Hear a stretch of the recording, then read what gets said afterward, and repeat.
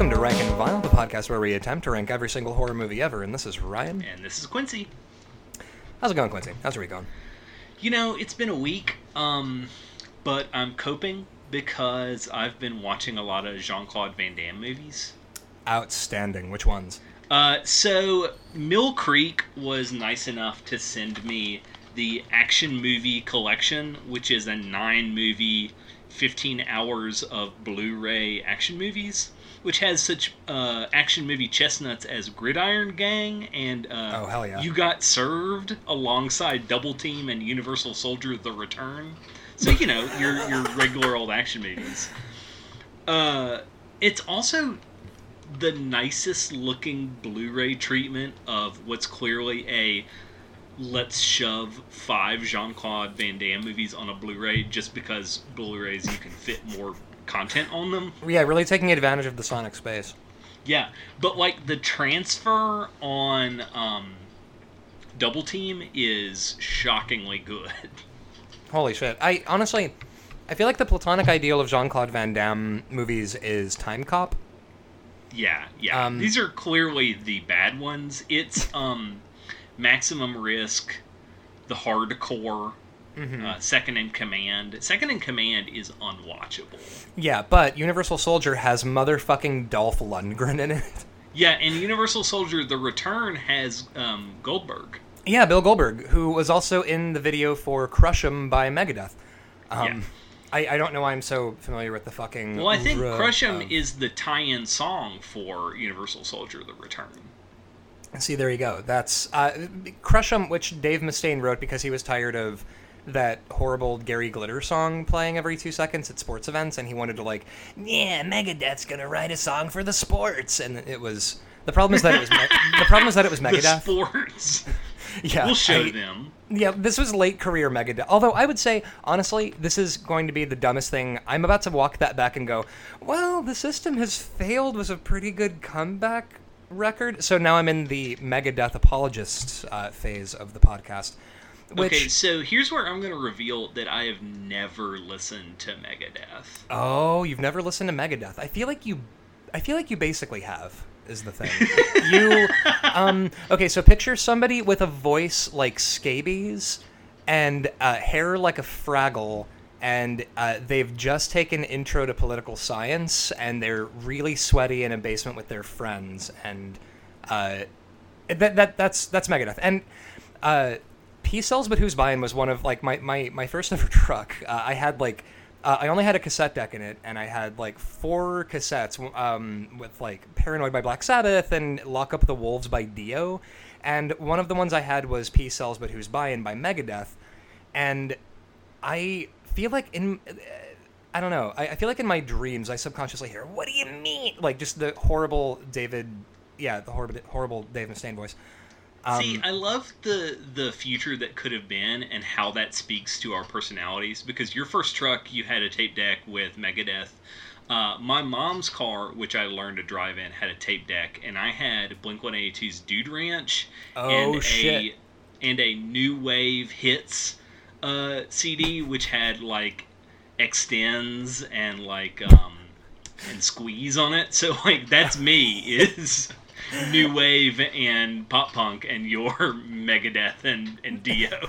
Dio, which honestly okay, so with Megadeth though, I often wonder about the alternate timeline, because you're familiar with how Megadeth started, right? No, I'm a babe in the woods when it comes to Megadeth. Do tell. a babe in the Megadeth woods. So the leader of Megadeth, Dave Mustaine, the guy who sounds like scabies, he was actually the lead guitar player in Metallica in the early 80s until 1982, before they did Kill 'Em All. And Dave Mustaine drank so much he got kicked out of Metallica. I need to repeat that. Dave Mustaine drank so much, Metallica was like, you need to leave now. And they literally, he woke up on a bus with all of his shit packed, and they just put him on a cross-country bus away from them and brought in Kirk Hammett as a guitar player. And so for years and years and years, this has been the dumbest rivalry ever in metal, because Dave Mustaine, there's this giant rivalry. That horrible documentary, Some Kind of Monster, He literally goes to a group therapy session with Lars Ulrich and you get to see Dave Mustaine's fucking huge Muppet head sobbing in the therapist's office because he's like, everything that you guys do and you touch turns to gold, and everything I do just fucking backfires. And it's like, sorry, how many millions of albums has Megadeth sold to sad teenagers? Like, it is... Yeah, it's unreal. So, what have you been up to this week? Listening to Megadeth. I've been... so this week I've been reading... Let's start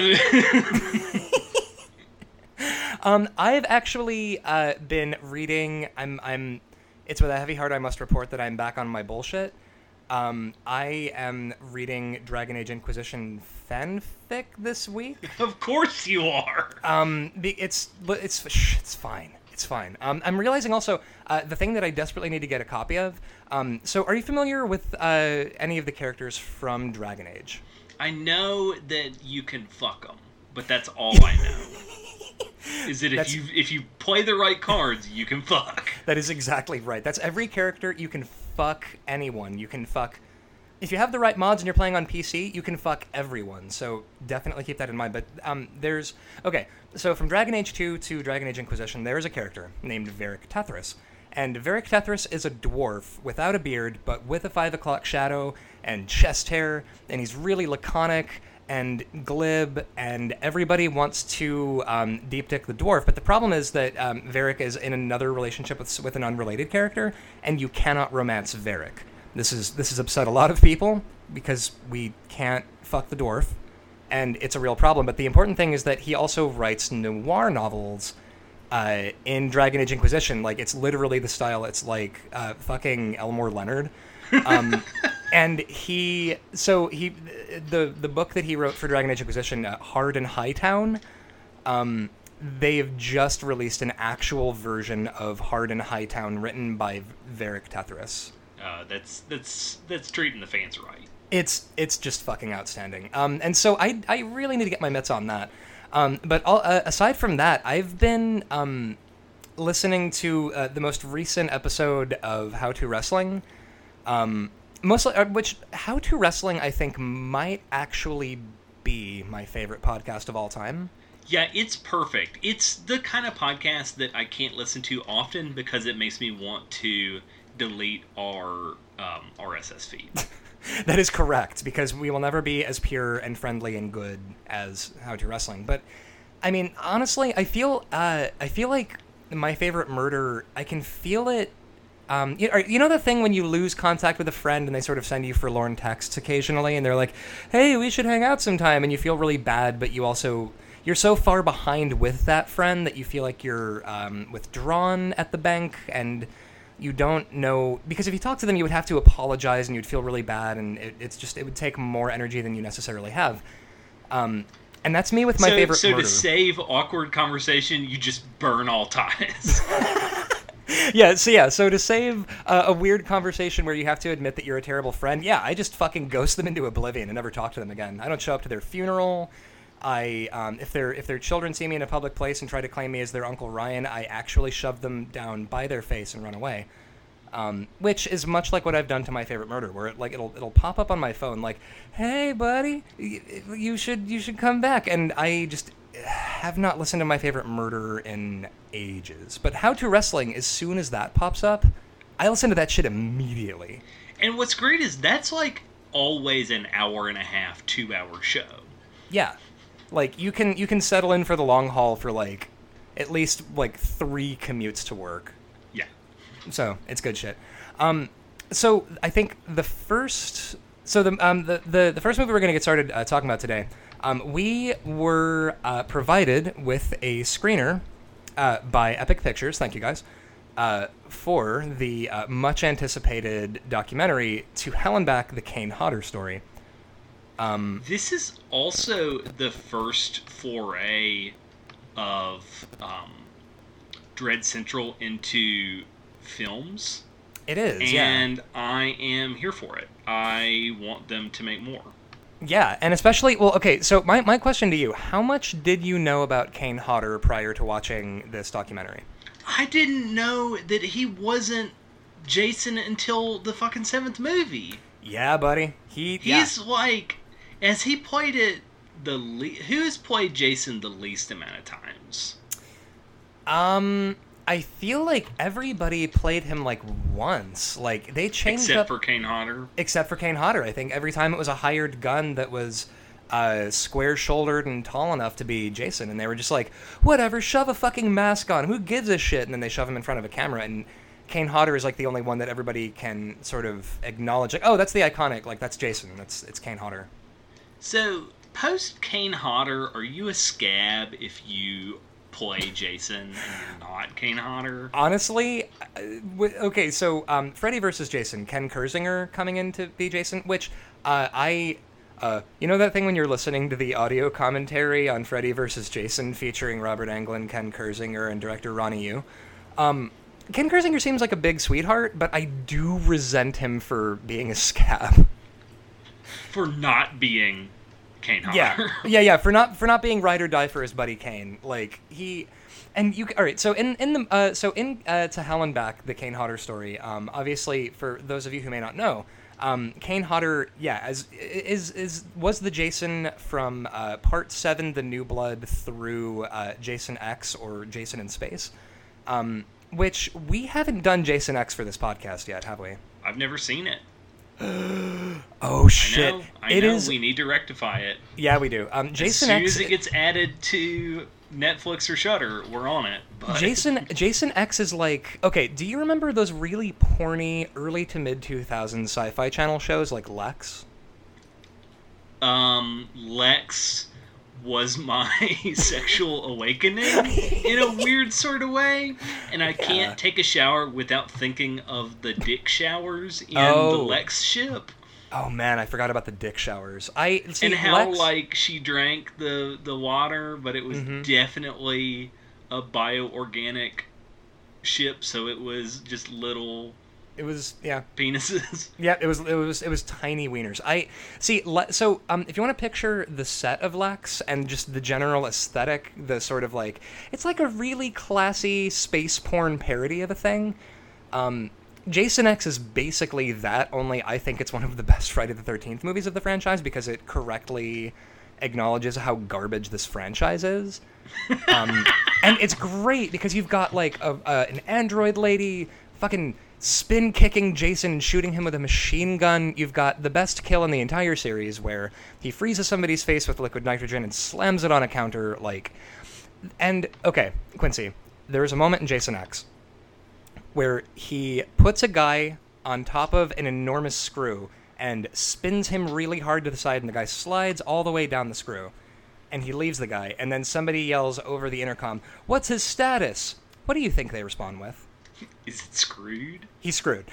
So yeah, Jason X is a cinematic masterpiece, and I have a weird soft spot for that garbage movie. Also because I used to have a poster for it when I worked at a movie theater in the early 2000s. But anyway, so the important thing about To Hell and Back, the Kane Hodder story, I want to hug Kane Hodder so much. Yeah, it's kind of hard because it's a documentary, and I guess like the point is just to remind people he's a great dude. Mm-hmm. That is the point of the documentary, yeah. But it's very successful in saying, hey, Kane Hodder's a really great dude. My favorite part is when they're interviewing Bruce Campbell, and he's like, yeah, he's actually not an asshole. And to have Bruce Campbell, the king of the assholes, say, Kane Hodder, he's alright. That's like the best endorsement you could possibly have. Yeah, Bruce Campbell, like, renowned dick, being like, yeah, he's a fucking sweetheart. I love Kane Hodder. Like, that, there was they that. Just ended the movie. Oh, yeah, that. And also, I love, honestly, being that I am the biggest Nightmare on Elm Street nut swinger in all the land, anytime Robert Englund shows up as a talking head in a documentary, I giggle and clap like a child. I get so excited because, like, Robert Englund, he is the fucking character actor's character actor. He will show up to your grocery store opening and cut that ribbon. He will voice your bullshit parody of Nightmare on Elm Street. Like, he is just down to clown. And also, I love that he's buddies with Kane Hodder, because why wouldn't he be? Well, they're on the con circuit.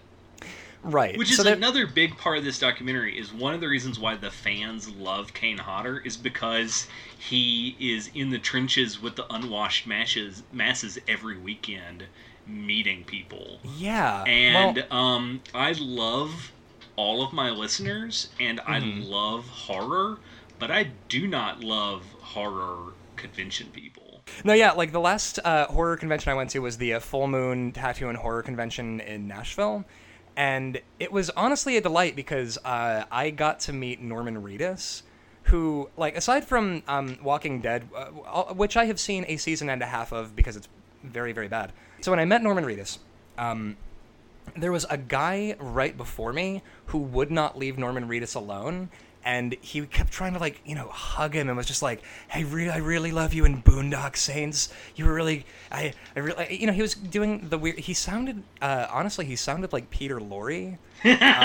Just like his voice was melting. And I got to watch Norman Reedus go, hey, all right, bye. And then just sort of spun the guy by the shoulders and scooted him out with one little shove. And then I walked in, I was like, hey, how's it going, man? And just, like, clapped me on the back. And it was like, Norman Reedus, like, this is probably, I feel like he's made peace with the con life. Like, this is just where he lives now, and he's made peace with his god. But yeah, horror conventions generally, like, Kane Hodder, he's horror royalty. Yeah. Like, he's, line out the door to go see Kane Hodder. And also, a thing that I had known from people I've talked to at my stupid horror trivia night thing in Hollywood, Kane Hodder loves choking people when they want a picture at cons. Like, this is a known thing about Kane Hodder. Is like, oh, Kane Hodder, he's like a giant teddy bear. He's really into choking. He will choke the shit out of you, and you will get a photograph. Sweet guy. I don't know, like, he's just so goddamn earnest in this documentary, and, like, generally. Yeah, and, like, the title is To Hell and Back a misleading title, without spoiling the documentary for our audience. Right. Well, is To Hell and Back a reference to Jason Goes to Hell? I realized. He was Jason in Jason Goes to Hell. He was, which also means that he was on screen as Jason for combined, like, 3 minutes, and then also played a security guard. But so I would assume that the To Hell part of this documentary touches on the fact that Kane Hodder, when he was a young man of 22, in, I think, 1977? A year after Star Wars. He was a burgeoning stuntman. He was a young buck looking to get into the stuntman trade, and he was doing a thing for a news special in his hometown where it was like, hey, he's going to demonstrate some cool stunts for us. And he did a fire stunt, and it was really windy that day, and so it didn't look very good. And so he told the reporter, like, okay, let's do it tomorrow, but let's go to a non-windy area, and I'll get a really good shot. And the lady was like, oh, okay. And then they did it, and he flambéed himself and got severely burned. Because he was using a kind of rubber cement that was provided by the station that he had never used before to ignite. And anyway, so I think the big traumatic thing that they keep touching on in the documentary is the time that Kane Hodder was hospitalized for really severe burns that he almost died from. And all right, the bit that made my everything clench is the fact that he spent 4 months, or what was it? Was it 4 months? I don't recall. All right, I'm going to say 4 months. Yeah. It was 4 months in a shitty hospital with know-nothing dipshits who didn't know what they were doing. He got bed sores. He got a staph infection. They didn't know how to treat burns. I assume they, like, brought in a guy to breathe cool air on it or whatever the fuck. They were doing old-timey... Jeff treatment. Yeah, they brought in Jeff to, like, rub his rocket popsicle on... Kane Hodder's burns and then, like, lick the syrup off, and they were like, what the fuck, he's still burned. Announcement, Rocket Pops have sugar in them, so anything with sugar in an open wound will lead to infection.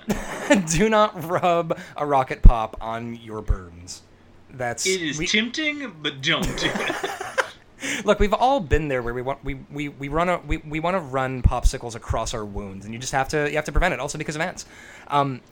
So he spends 4 months in this terrible hospital, And then eventually, the garbage doctor, who I'm picturing to be Dr. Nick from The Simpsons, basically goes like, oh yeah, no, we're going to transfer Kane to a burn ward. And Kane's parents were like, haha, what's that? And the doctor was like, oh, it's like a special hospital for people specifically with burns. It specializes in burns. And I think Kane Hodder's dad almost actually cartoonishly uppercutted the doctor through a ceiling. Because Kane got like a staph infection, and they were like, oh, he could die from this. And then within 6 weeks, he was fine at the actual burn unit. Yeah, which makes you wonder, like, what if they'd send him there first? Yeah, which is what his dad said, was like, why didn't we do that in the first goddamn place? But so Kane Hodder, he recovers from getting horribly burned. And then Kane Hodder, there's one bit where the nurse says, it's very surprising that a burn survivor can even go near a fire again. She says this about the dude who, like, professionally lights himself on fire. Because later on, he's doing fire stunts in movies. I think my favorite part of the documentary is how you'll see Kane Hodder, and it's like, of course I put night crawlers in my mouth for prison. It made the shot look great. And then they go to the director, and he's like, I don't know why the fuck he put them worms in his mouth. And then they'll go to him. He's like, yeah, you gotta do you have to move with your whole body to be Jason. That's the whole acting. He can't speak. And right. Then they'll go to the guy who created Jason Cunningham, and he'll be like, yeah, it's just a guy. He's just a guy in a suit. You don't really have to act with that part. And it's like the night and day of the way that Kane Hodder is such an intentional actor and stunt guy, and everyone else are just these goofuses that just are like, whatever. Yeah, who gives a shit? Which, by the way, this is why I understand Kane Hodder's rage and frustration and sadness at getting snubbed for Freddy vs. Jason. Because, like, again, years and years ago, Becky, who was on the podcast, and Christina, who also was on the podcast, a few years ago, we went to that Friday the 13th marathon in, I want to say, Burbank? And Christina had never seen a Friday the 13th movie before, and was, like, viscerally upset and offended by how little thought went into these movies. Like, nobody at any step of the way, up until literally Kane Hodder stepping into the role in Part 7, did anybody think about it for more than 2 fucking seconds. Yeah, it's wild to me that the Friday the 13th is such an iconic, popular franchise, because it is, like, of all of the giant cinematic accomplishments in horror, this is the one that's the most, this is the franchise that's the most, like, half-ass, what the fuck ever, just get it done and sell it to the dum-dums. Which I know people love Friday the 13th, and it's got its moments. Muffin is my favorite character. Just the scene where they're like, oh, thank God it's the dog, and then they all fucking die. Yeah, here's the thing. There are moments of the Friday the 13th franchise that I like a lot, but, like, also, let's not bullshit ourselves. That franchise is garbage. It's stupid. It kind of drives me crazy that even now, in the year of our fucking Lord Arn Anderson, 2018, when you mention horror movies, the first image most people get in their heads is, like, Jason. They picture fucking Jason when they think of horror. When, mainstream horror hasn't been slashers since the 80s. Or maybe that's not true, the Scream revival. But the fact that Friday the 13th is, like, the poster child for horror is so bizarre to me, because, like, what is it about these movies that was so enduring and so huge that really tapped into a thing?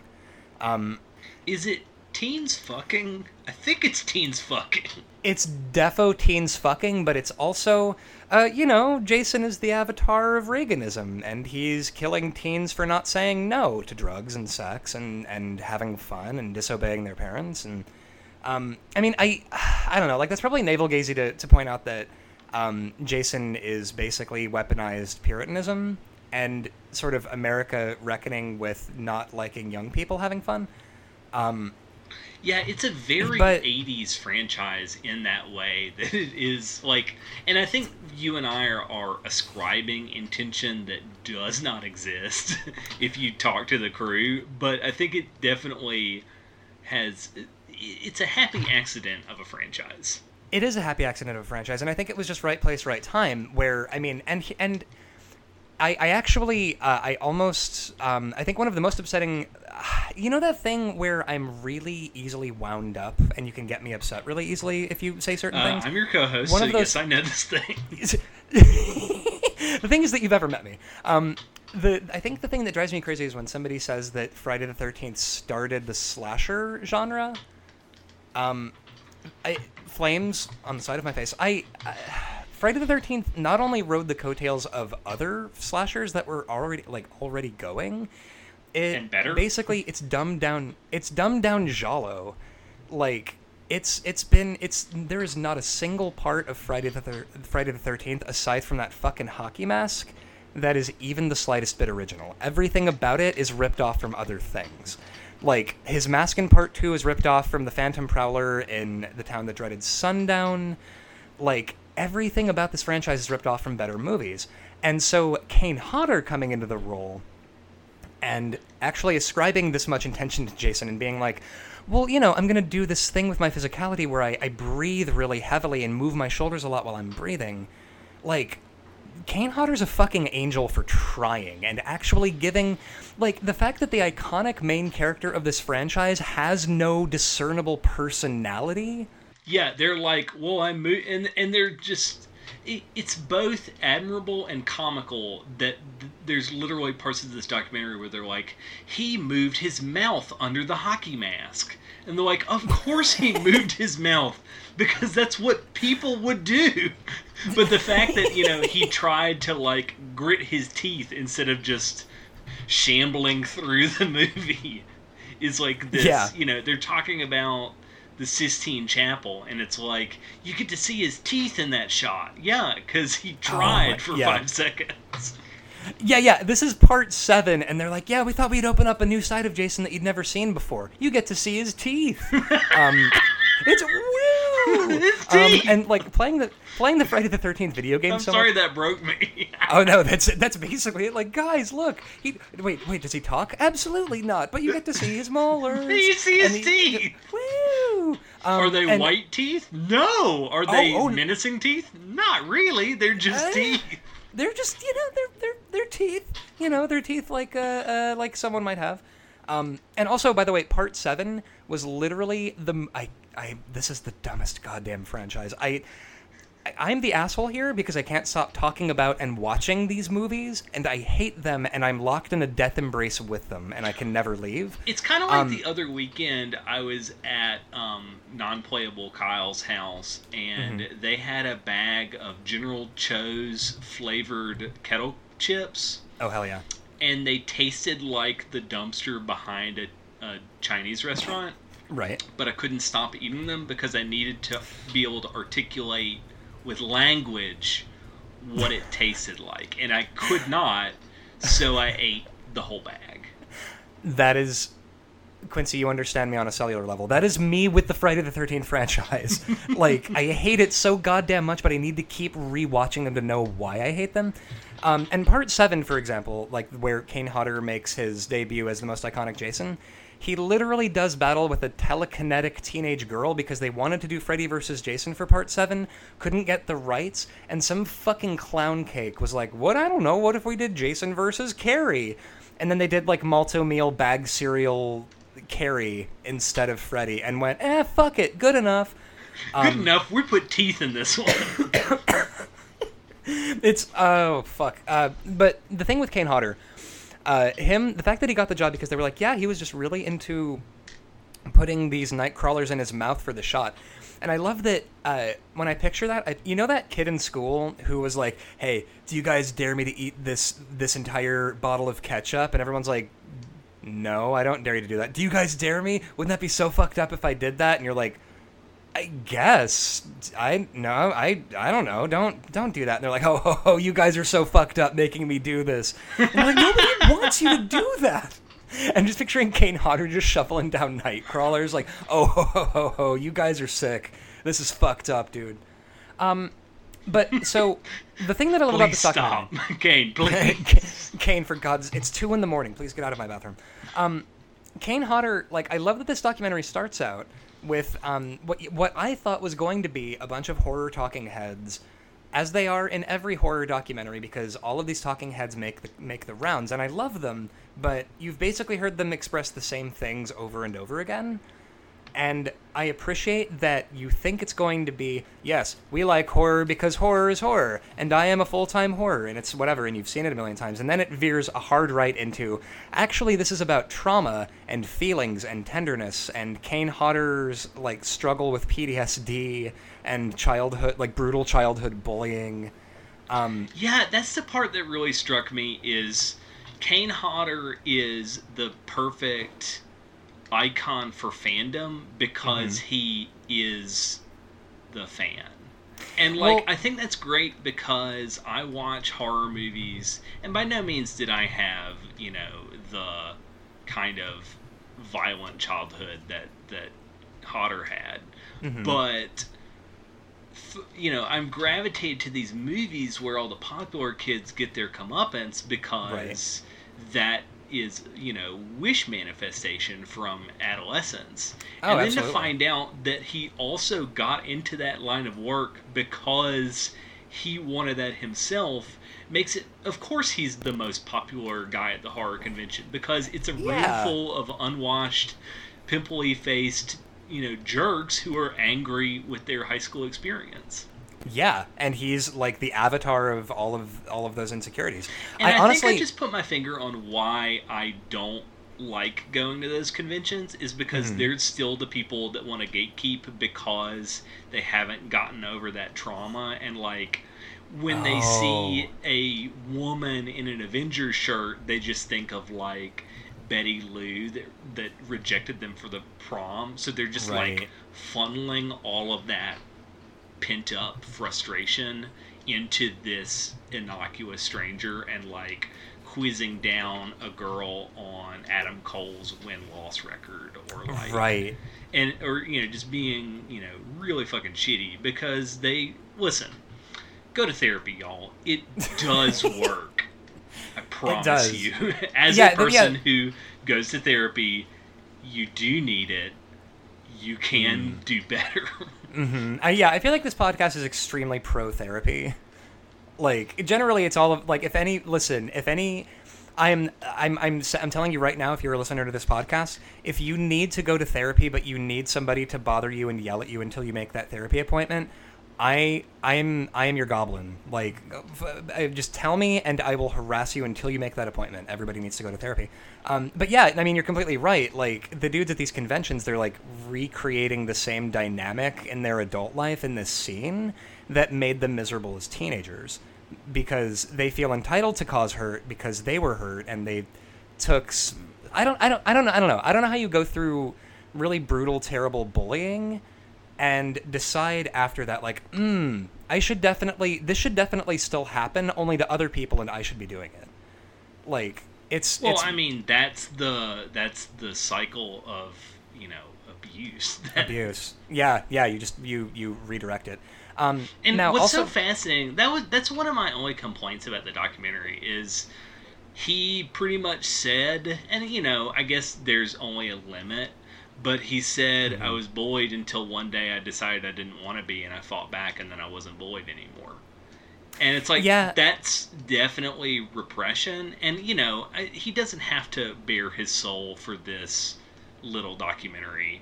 But it was kind of like, you can kind of tell an undertone of, I don't want to talk about this anymore.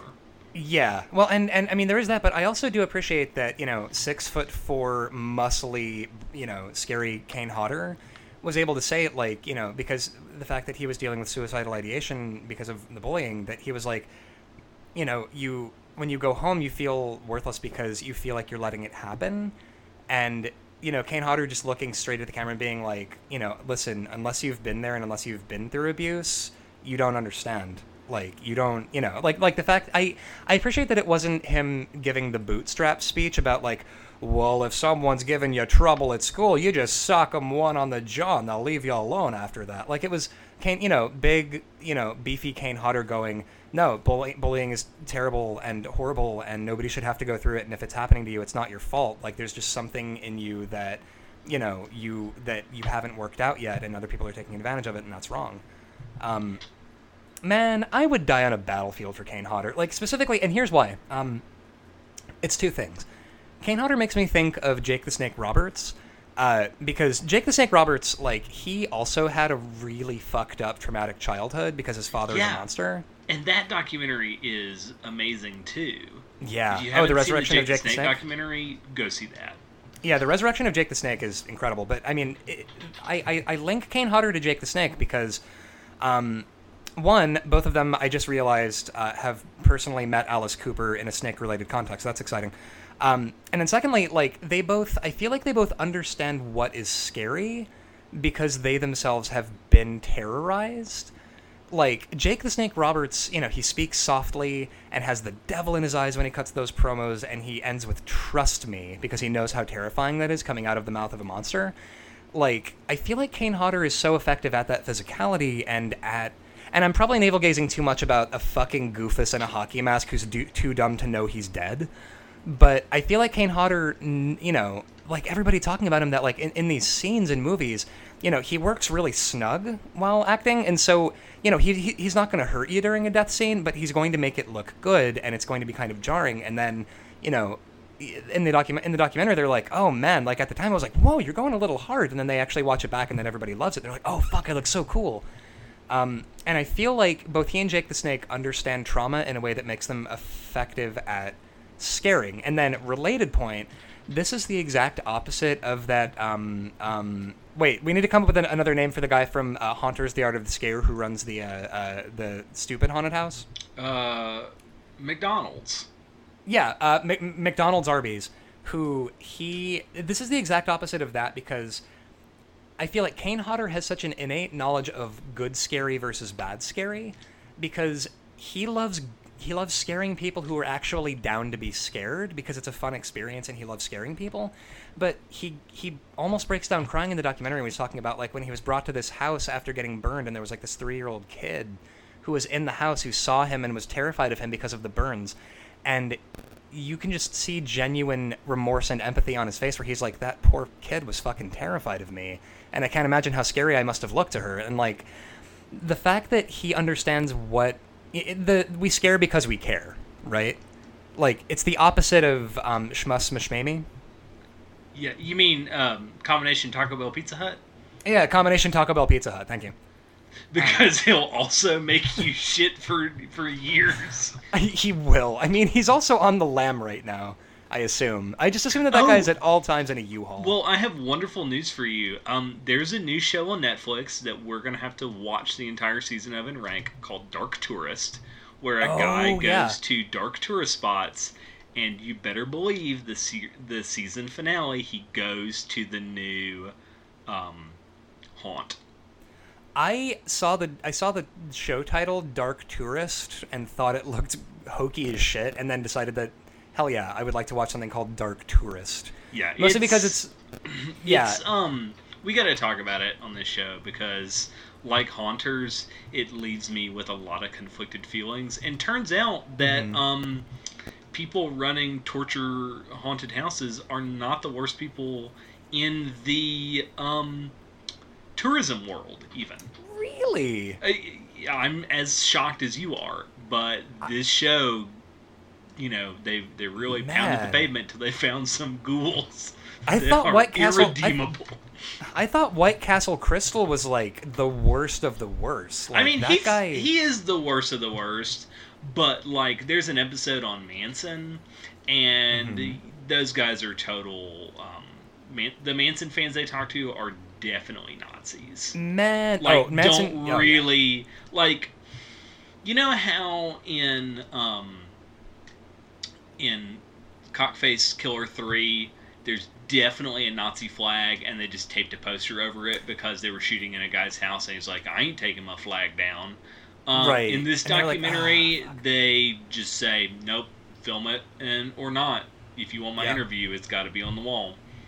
So, Or like, I'm gonna wear this necklace with a swastika on it, cause that's me. Listen, that's just me. I'm a little finger quotes rough around the edges. I might be a Nazi. I might believe in eugenics. Yeah, I might have thought Charles Manson was right, but that doesn't mean that I'm not a human being with feelings. I've been on true crime tours in LA, and I've gone to the Museum of Death. And I feel like going to the Museum of Death was an important thing, because it was like, listen, I don't want to go full ghoul. Like, you're at the Museum of Death, and you're like, haha, nice, and you're looking at, like, a quilt made by the Manson family, and, like, crime scene photos from the Black Dahlia, and real paintings from John Wayne Gacy, and you make the rounds, and you look at all this shit, and then you get you get pooped back out into the gift shop at the end of it, like, thanks for coming, folks, and they've got, like, mugs with Richard Ramirez's face on them, and, like, Albert Fish t-shirts, and you gotta pull back at some point, you know what I mean? Yeah, Albert Fish t-shirts, I'm sorry, is a bridge too far. Yeah, actually, any serial killer shirt, and I would wear a Dahmer shirt. Right. Well, it's because like my friend Dahmer. If I found, especially the band Macabre, like, I really want to get. They have, if I can find one in print, they have an Elizabeth Bathory shirt, and she's wearing like Macabre t-shirt in it. Oh, and I really want that, but that's even like skirting the edge of taste. And at least with that, like Elizabeth Bathory is where there's a level of remove there that, like, she's like Dracula, like she's like a mythical figure, like, instead of like, Albert Fish, who lived after sliced bread was invented, and he really did this. Yeah, like Gilded Age true crime is the best true crime, because nobody was good after the Civil War. No one was good before the Civil War. I mean, that whole era in history is just humanity fucked up. I would say, that was our Elvis in Vegas period as a species. It was real bad. I mean, the Dark Ages were pretty rough too. Oh, no, well, I don't know. Between the Dark Ages and anything, I don't know. At least with the Dark Ages, you could die at, like, age 20. Although I guess you could still die at age 20 in pretty much any decade. If you try hard enough. So where do you want to put Talon back on the list? Haunters is number 86. I don't think it surpasses Haunters, because that dude is so transfixing, because he is an actual serial killer that they have Jinx caught on camera but haven't figured out where the bodies are yet. Right. They haven't gotten clearance to go through his crawl space yet. That guy has definitely killed people. I think Haunters: The Art of the Scare is better than to Hell and Back. At least because I feel like to Hell and Back there were so many things I wanted to know that I feel like the documentary didn't totally go into. Yeah. Like, it left you with a feeling of there's not more. And the thing I was excited about is Kane Hodder has an autobiography, but I'm not going to read it, because I made a rule for myself to stop reading celebrity autobiographies. Right. Because it turns out if you're famous for acting, very rarely are you also a good writer. Yeah. Ideally, you get a ghostwriter. I think that's the only reason The Dirt by Motley Crue is readable. Yeah. Although I hate to give credit to Neil Strauss, but there it is. But even Neil then, Strauss, like, a better writer than Tommy Lee. With my one, wild and crazy life, that's not how I want to spend it. So I was jazzed that this is a movie version of that book that I don't have to read now, but it still left some stuff unanswered. Well, and all right, so here's my question for you. After watching the Kane Hodder documentary, did you have any desire to watch a Friday the 13th film? Yeah, I want to watch Part 7. Yeah. Because I want to see all of these little nuances that they've pointed out now. The teeth, Ryan. They show Jason's teeth. I will admit, this did make me want to watch the Hatchet movies. Yeah, he's really good in the Hatchet movies. Yeah, I mean, the Hatchet movies are just fun. He's also plays himself in Digging Through the Marrow by Adam Green. Oh, yeah. and he plays a skeptical Kane Hodder when Adam Green is like, I found this hole in the earth with monsters in it. And Kane Hodder's like, that's fucking stupid. And then he's like out of the movie. He's the Marcel Marceau of that film, where he's like, do you want to be in my silent movie? No. Yeah. Or like, the Marcel Marceau who shows up and is the only one who speaks in the silent movie and says one word, male. Yeah. But honestly, I feel like between Haunters and To Hell and Back, I think I'm giving the edge to Haunters, but it's close to that, I think. Like, okay. See, I'm looking at the next documentary on the list is the Jeffrey Dahmer's Files at 143, which brings to light a lot of stuff that I wanted to know. Oh, yeah. Oh, I think, honestly, the Dahmer Files has so far been, like, the gold standard of true crime documentaries on the podcast so far. So far. There's better ones out there. Of course there are. We just haven't watched them for this show yet. Yes, exactly right. Actually, Tales of the Grim Sleeper, I would love to do at some point on this podcast. Yeah, for sure. And we need to do Cropsy. Oh, Cropsy. Yeah. I think Cropsy is on Shudder, isn't it? It was. We got to check it out. We got to check it out. So, okay. Friday the 13th, 2009 is number 169. Is watching Kane Hodder better than a Friday the 13th without Kane Hodder? Ooh, you remember that thing where I was saying that I would die in a battlefield for Kane Hodder? Yeah. That's a goddamn lie, because I'm putting the Friday the 13th reboot over this heartfelt documentary about him. Okay, then it has to go immediately below that, because under that is Zygote and Stitches, and that ain't right. Oh, no. Honestly, I think To Hell and Back is at least above Stitches.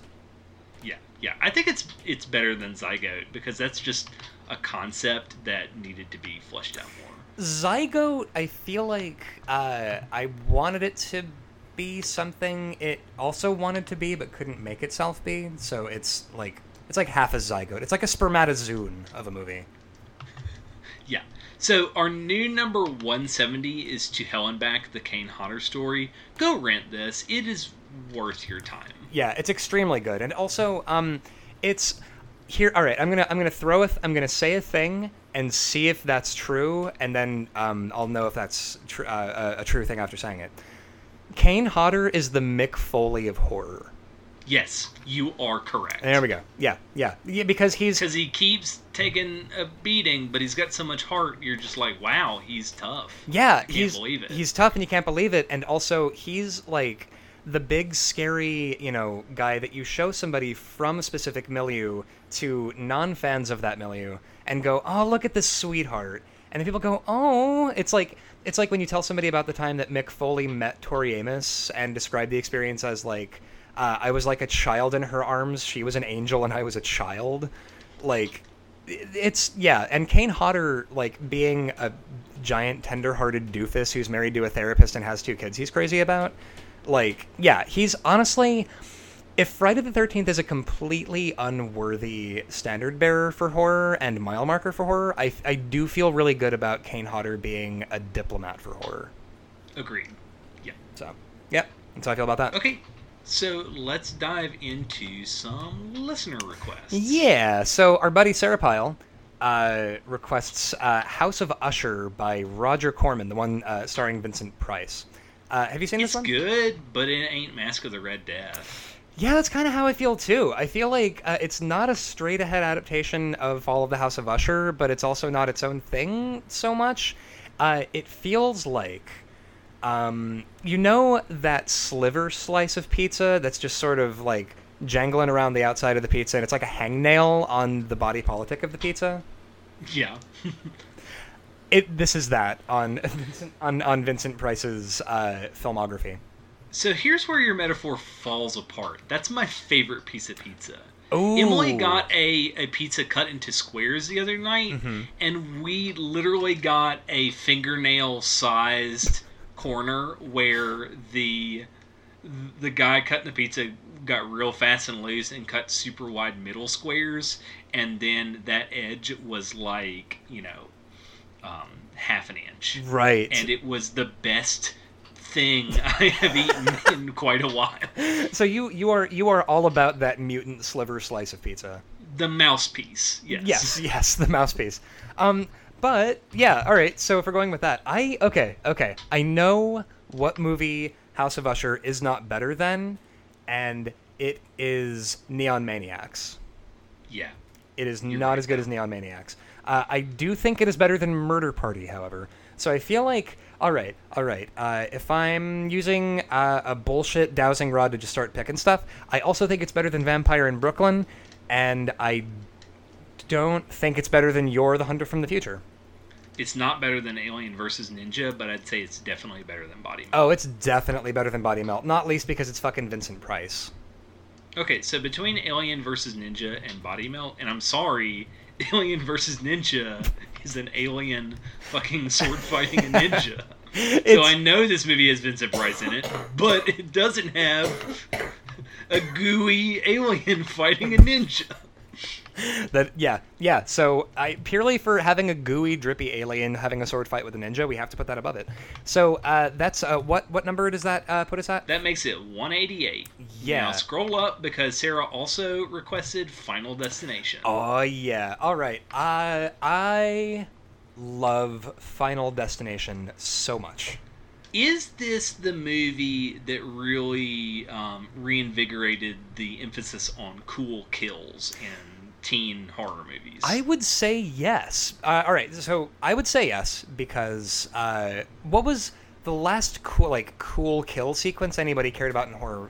Because I feel like Scream did revitalize horror, but it didn't do much for death scenes. Yeah, the only notable death scene besides the Drew Barrymore in the first one, the doggy door.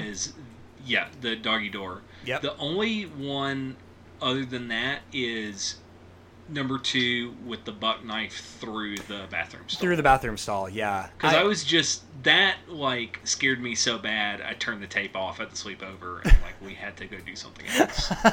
Although I do love that kill for being the most ridiculous fucking thing in the world, which was, he's like, dude is in the bathroom stall leaning his head against it because he hears what sounds like somebody fucking, and then Ghostface literally, is able to stab a regular kitchen knife through a bathroom stall and correctly jab it through his head. Now, I don't want to be pedantic, Ryan, but it is a hunting knife. Oh, it is I beg your pardon. It is a hunting knife. That's true. So, that changes everything. It's still that's tactical. That's clearly exactly. No, they're made for surgical precision and tactical strikes conveyed through bathroom stalls. Yeah, fucking... But yeah, I would agree. Final Destination revitalized cool death sequences.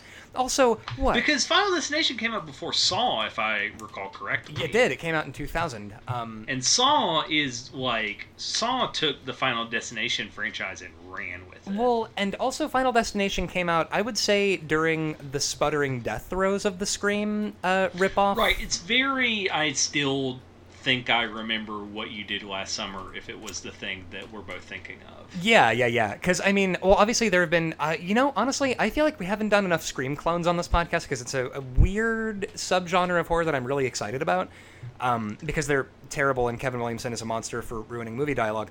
But specifically, Final Destination was in 2000, long after... this was the point at which... the Hollywood Scream machine had run out of actual jizz to throw out and just started throwing out other bodily fluids like blood and lymph and spit. It was just, Ruby, you had fucking Valentine and Cherry Falls and all of these really garbage movies. And so Final Destination... You're making Cherry Falls up. That's not a movie title. Oh, not only is Cherry Falls a real movie, it features Brittany fucking Murphy. And the plot of the movie, I hate to admit that it's a clever title for this movie.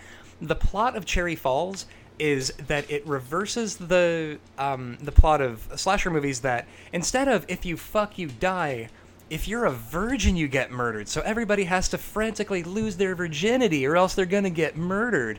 Get it? Cherry Falls? Cherry Falls. So anyway, how did that get released? How did that get past the MPAA and into a wide theatrical release? That's a really great question. There's also some really fucking unfortunate transphobia with Jay Moore being the killer. Man. Yeah, transphobia ruins every casserole. But Final Destination, what? You've got hunky Devon Sawa being sleepless and hunky. You've got crazy death sequences. You've got the guy that played Stifler from American Pie getting his head chopped off by a railroad. You've got the best death in Final Destination, and dare I say it, like, all of horror might be the teacher just getting Rube Goldberg machine murdered in her house.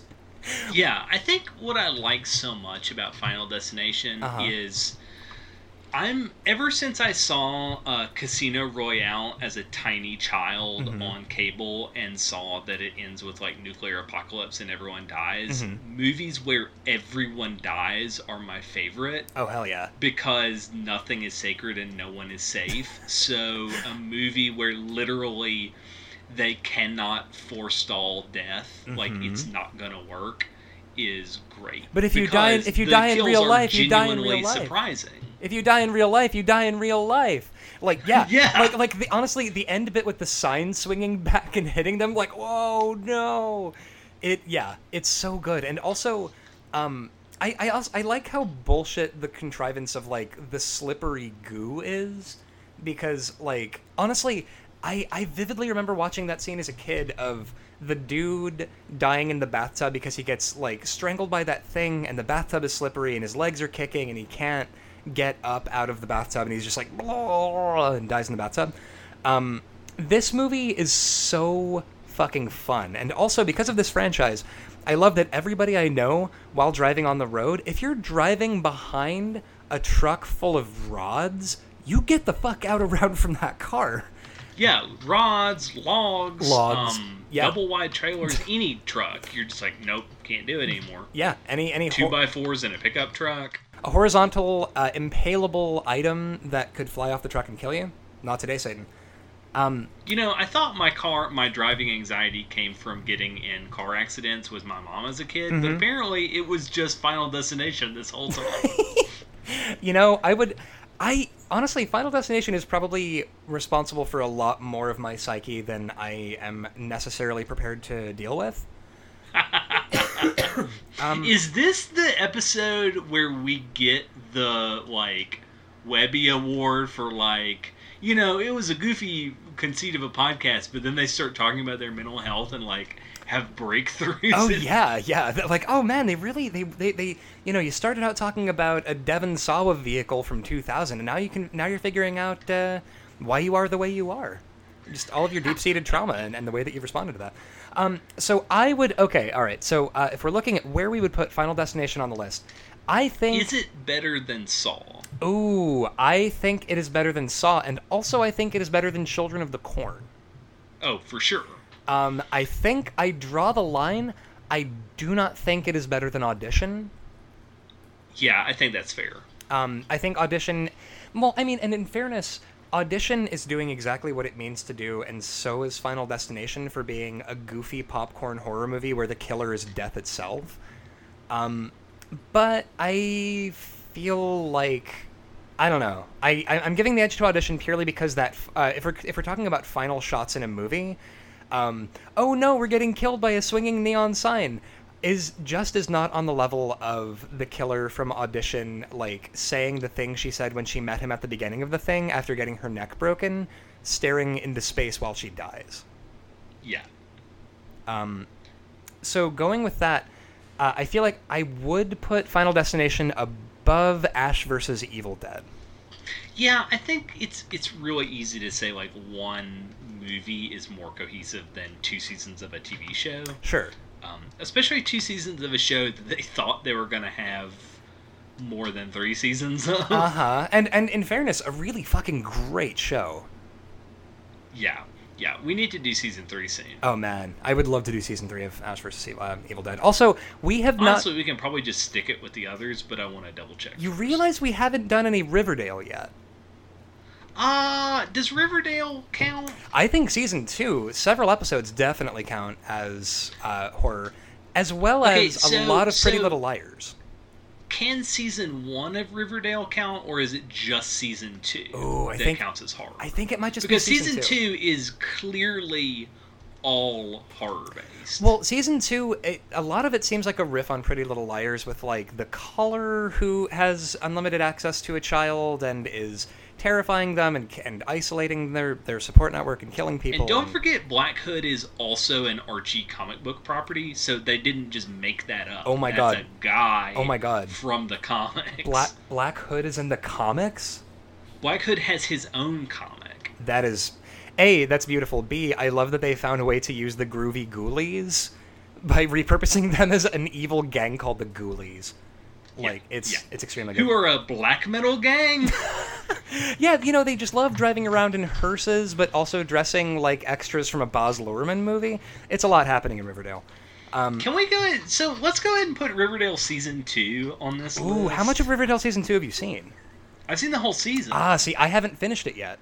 Okay, so we'll put a pin in that. We're gonna have to cover Riverdale Season 2. However, Season 1 is just the murder mystery plot. That doesn't count. But Season 2 definitely counts. See, however, I will make a prediction on this podcast that I hope to have proven within the week. I think the Black Hood was not Mr. Svensson, the bouncer/janitor. I am 99% sure it's Betty's father, played by Lachlan Monroe, who was the cop from Freddy vs. Jason. Ryan, I have terrible news for you. Uh-huh. We're all the Black Hood. Oh, shit. Wait. The Black Hood is everyone's indifference to the ills of the world. We all have sins. The real Black Hood was the friends we made along the way in Riverdale. Oh God, this fucking season, it is... You were not fucking around. It is buck wild. So coming in at our new... Sorry, what number is that for Final Destination? Number 60. Number 60. I feel really good about that. Holy shit. So, Quincy, where can our listeners find us on the internet? Well, our listeners can find us on Twitter at RankandVileCast, where we are relentlessly shitposting. On Instagram at RankandVile. On Tumblr at rankandvile.tumblr.com. We have an Ask box on Tumblr, so if you want to request a movie, that's the best way to do that. If you want to reach out to us for advertising or just to say hi or to get us to review your movie or your book or whatever, shoot us an email, rankandvilecast@gmail.com. We're also on Letterboxd. This week we're also brought to you by Scary Basement Media. Ryan, how do you feel about Bloodsport? I would describe my feelings about Bloodsport as fuck yeah, nice, kumite over and over again while I punch the air screaming. How do you feel about Arnold Schwarzenegger's Commando? I would describe my feelings about Commando as, yeah, it's pretty good. And how would you describe your feelings about Sylvester Stallone's Cobra? It is the best movie of the 1980s. It is a masterpiece. I have had the Cobra soundtrack in my car for the last 3 years. Somebody mailed it to me, and I don't know who it was, but I will never not have the Cobra soundtrack in my car. It's a perfect movie. What? I have wonderful news for you. Scary Basement Media is doing a pre-order right now of enamel pins of all 3 of those movies. Yes! Oh my god. Do they have one of just, like, Officer Marion Cobretti, which is definitely a name anyone has ever had, as an enamel pin? Yeah, with that machine gun from the cover of the tape. with the matchstick in his mouth. Yeah, you know it. Oh, outstanding. So, yeah, so where is this again that you can get these amazing amazing so listen carefully, because we have a unique URL, because it really helps the show out. So if you are driving, pause the podcast and just play this when you get to where you're going. And this is the end of the show anyway. Right. If you are on the subway, just open your browser. bit.ly/2mx, capital L, lowercase j, capital G, 2. If you get a website that is trying to sell you real estate, you have not put the capital letters in. But if you get that, you should be able to get to Scary Basement Media. Quincy, have you run into a real estate website trying to sell you things? Yes, I have. Beautiful. By testing this URL. This is the plot of a horror movie in itself. But yeah, barring that, I think that's all I got for this week. You got anything else? So get one of those pins. It's going to really help the show out. We get a commission on that, and it helps us pay hosting costs. Yep, keep the lights on. Be kind, you all. Yeah. It's rough out there. Yeah, it's real rough out there. Take it easy, folks.